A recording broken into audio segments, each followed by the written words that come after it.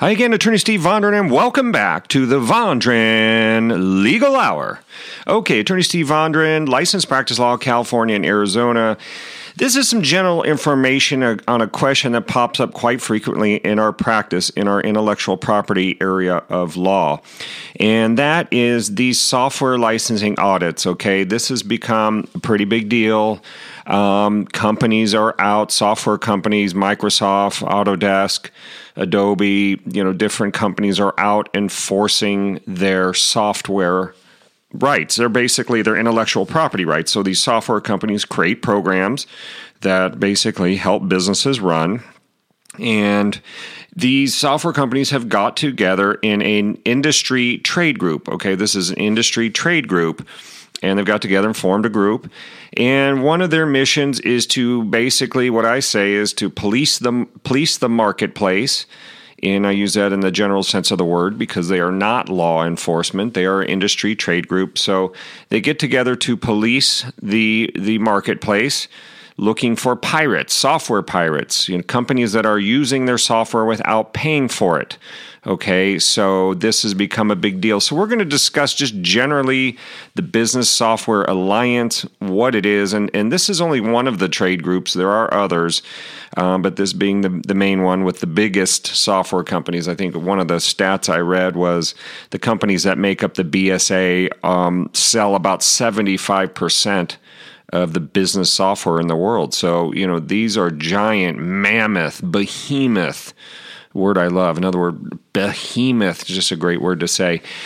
Just large companies. So, they're looking out. They of course, they protect their software programs. They have a lot of companies using it. They just want to make sure companies are paying for it. Okay.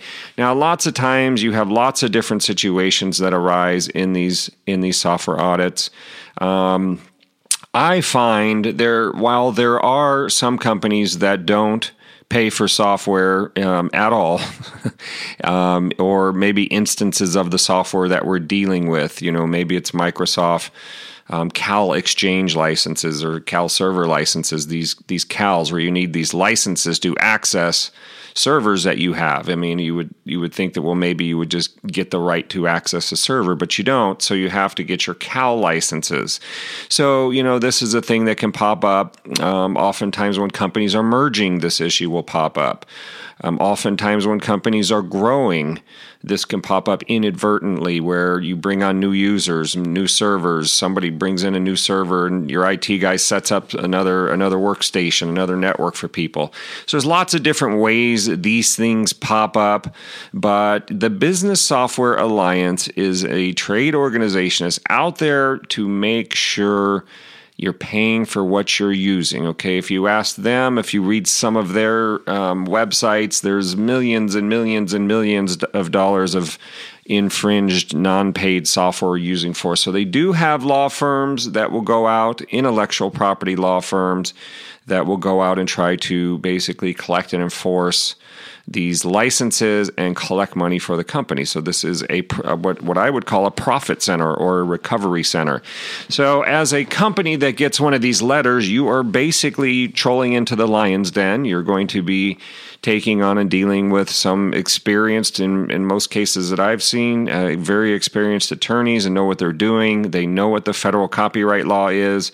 They're going to be touting that around in your face. They're going to be talking about willful infringement.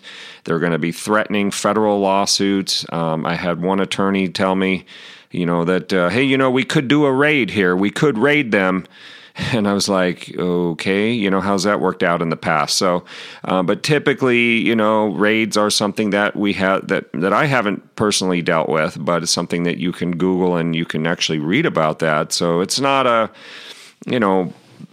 far-fetched, unbelievable concept. It could happen in the right situation or right setting where I would say we have a lot of infringement or very solid evidence of the infringement. So the Software Alliance, they're out there patrolling. They may oftentimes, let's start back a little bit, but you may have seen ads for the Business Software Alliance. You may have seen them on billboards. You may have seen them.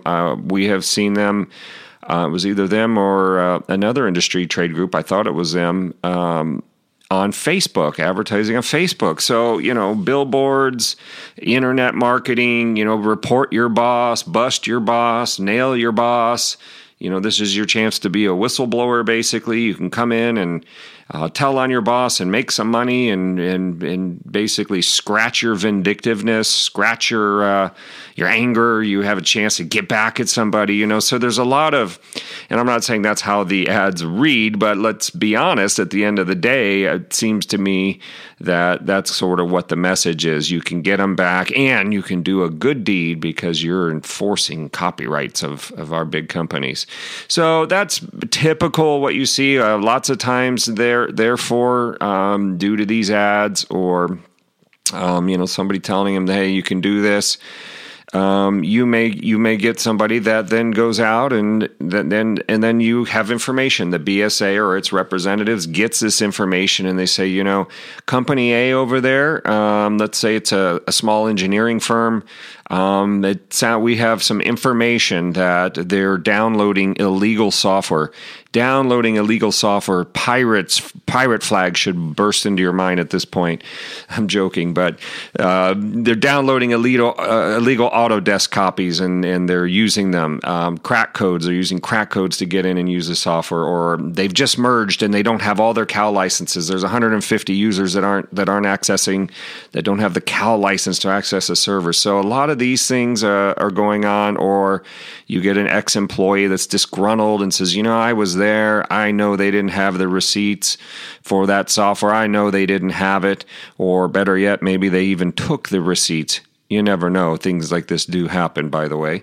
So you have all sorts of different scenarios where the company will get what I refer to as the love letter. Now, I say that in jest, but it's a letter basically saying, aha, we almost caught you here. We think we have something. We think we can resolve this informally. But however, it's a ton of money for infringement. It's per piece copied. It's going to be a huge fee and a fine and give us a call.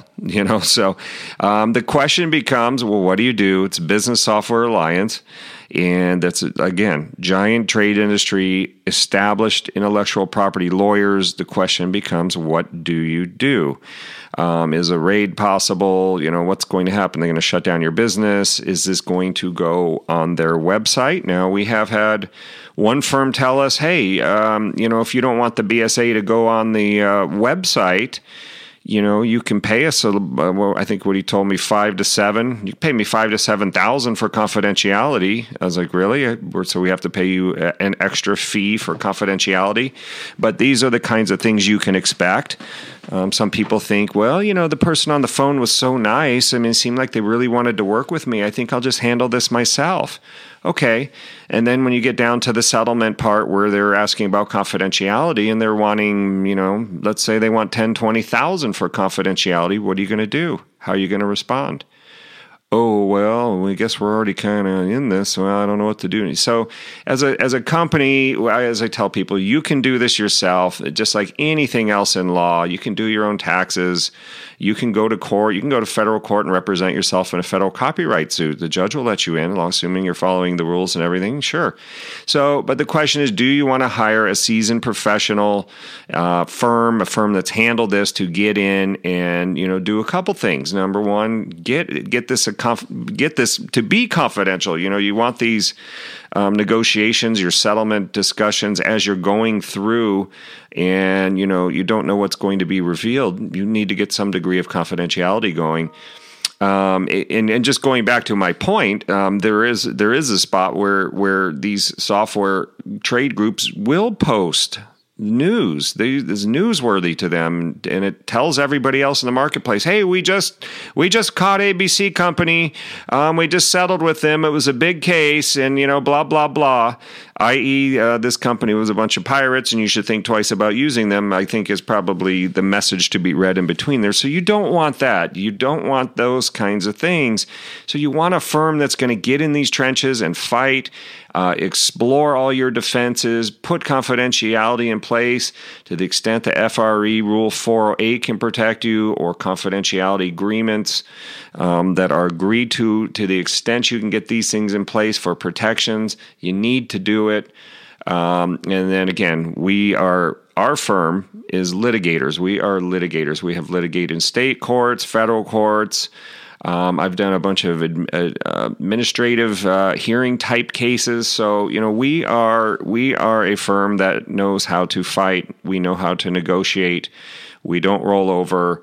And like I said, I think if you handle it yourself, I think you'll see that it's not quite as simple as it would seem. So, we've had people, and I've told them my 2 cents on the case, and they go forward and try to do it. And every now and then, I think they probably work something out, but a lot of times we'll get them coming back going, I should not have done this. It was not, and now it's taking up a ton of my time. They're asking for this, that, and the other. Now I'm feeling like I'm deep in on it. Now I'm feeling I'm not in a comfortable area. So why don't you take it over? I said, well, we offered low flat rate fees in the first place. So we try to make it as affordable and as painless as possible to have an IP firm helping you get this case resolved. So the Business Software Alliance, they're out. They will settle these cases. Sometimes people ask, do they file lawsuits? Yeah, I think you can find some lawsuits if you go through the PACER, which is the online federal court system. If you go through, I'm sure you'll find a few cases that are filed. In general, we have found that they are willing to settle these, but the question becomes on what terms and what are you going to agree to and how's this all going to go down? Future audits, so forth and so on. So there's a lot of different types of things that can pop up in a BSA audit. So again, I would encourage you to contact us if you're facing a software audit with one of the companies. Now, I'm going to give you some of the main companies. Some people wonder, well, who are they? Who are the members of the BSA who comprise the Business Software Alliance? Companies like Microsoft, you may have heard of them.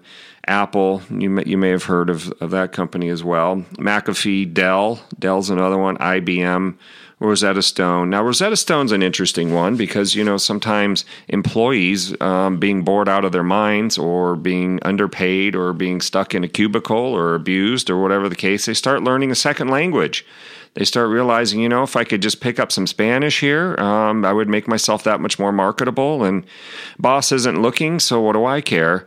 Download some Rosetta Stone or bring it from home or buy it on the internet, whatever the case may be. Come in, install it, maybe even give it to your cubicle mate. Say, here, why don't you do it while I'm doing it? Put your headphones on. The boss never even walks by.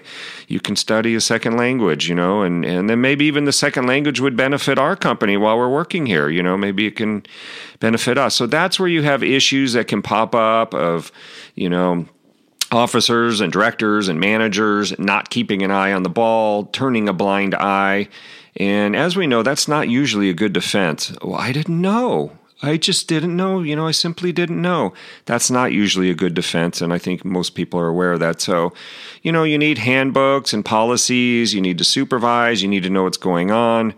And, you could be held liable for your employees and contractors that are coming in and doing these things. So you have to be very careful about that.